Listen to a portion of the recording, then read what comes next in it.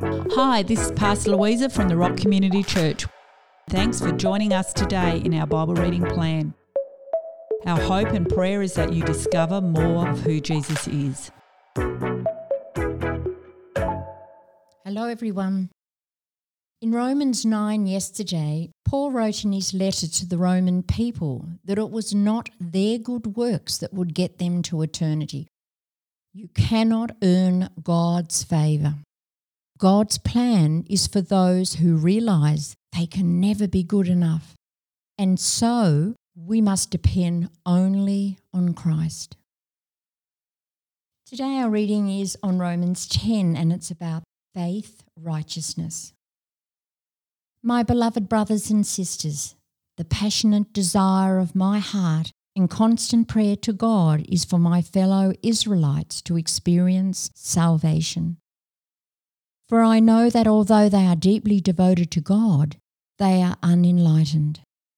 And since they ignored the righteousness God gives, wanting instead to be acceptable to God because of their own works, they've refused to submit to God's faith righteousness.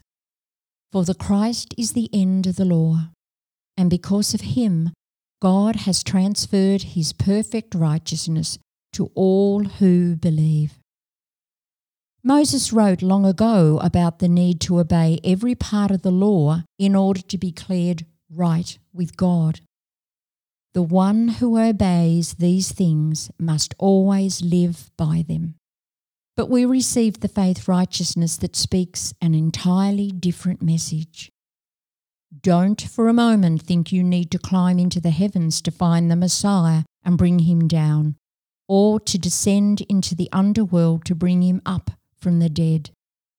But the faith righteousness we receive speaks to us in these words of Moses. God's living message is very close to you, as close as your own heart beating in your chest and as near as the tongue in your mouth. And what is God's living message? Is it the revelation of faith for salvation, which is the message that we preach? For if you publicly declare with your mouth that Jesus is Lord and believe in your heart that God raised him from the dead, you will experience salvation. The heart that believes in him receives the gift of the righteousness of God, and then the mouth confesses, resulting in salvation.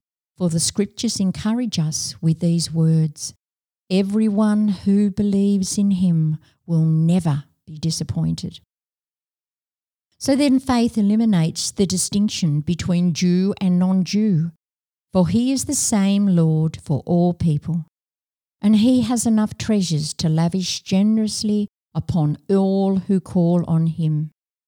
And it's true, everyone who calls on the name of the Lord will be rescued and experience new life. But how can people call on him for help if they're not yet believed? And how can they believe in one they've not yet heard of? And how can they hear the message of the life if there is no one there to proclaim it? And how can the message be proclaimed if messages have yet to be sent?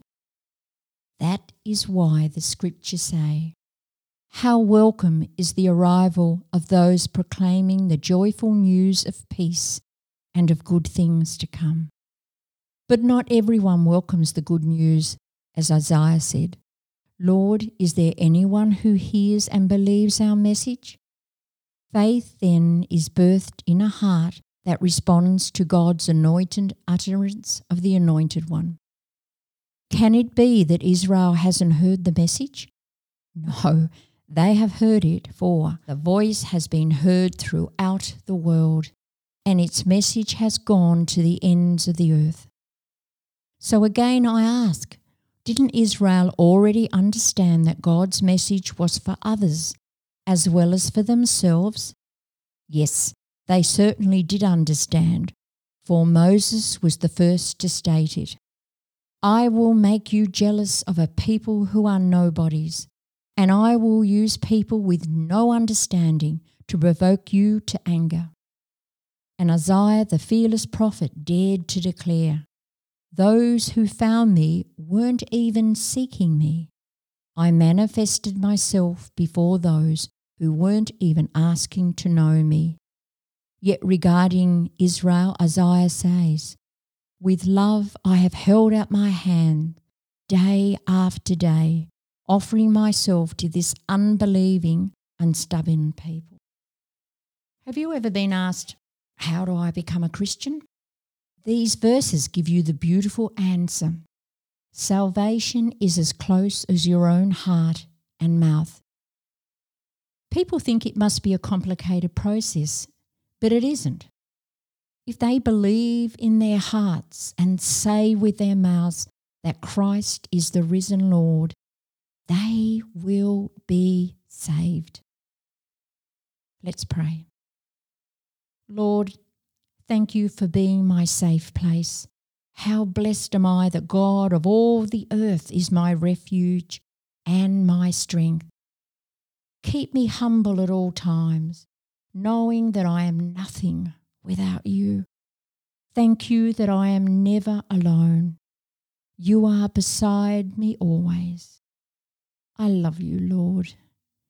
In Jesus' name, amen.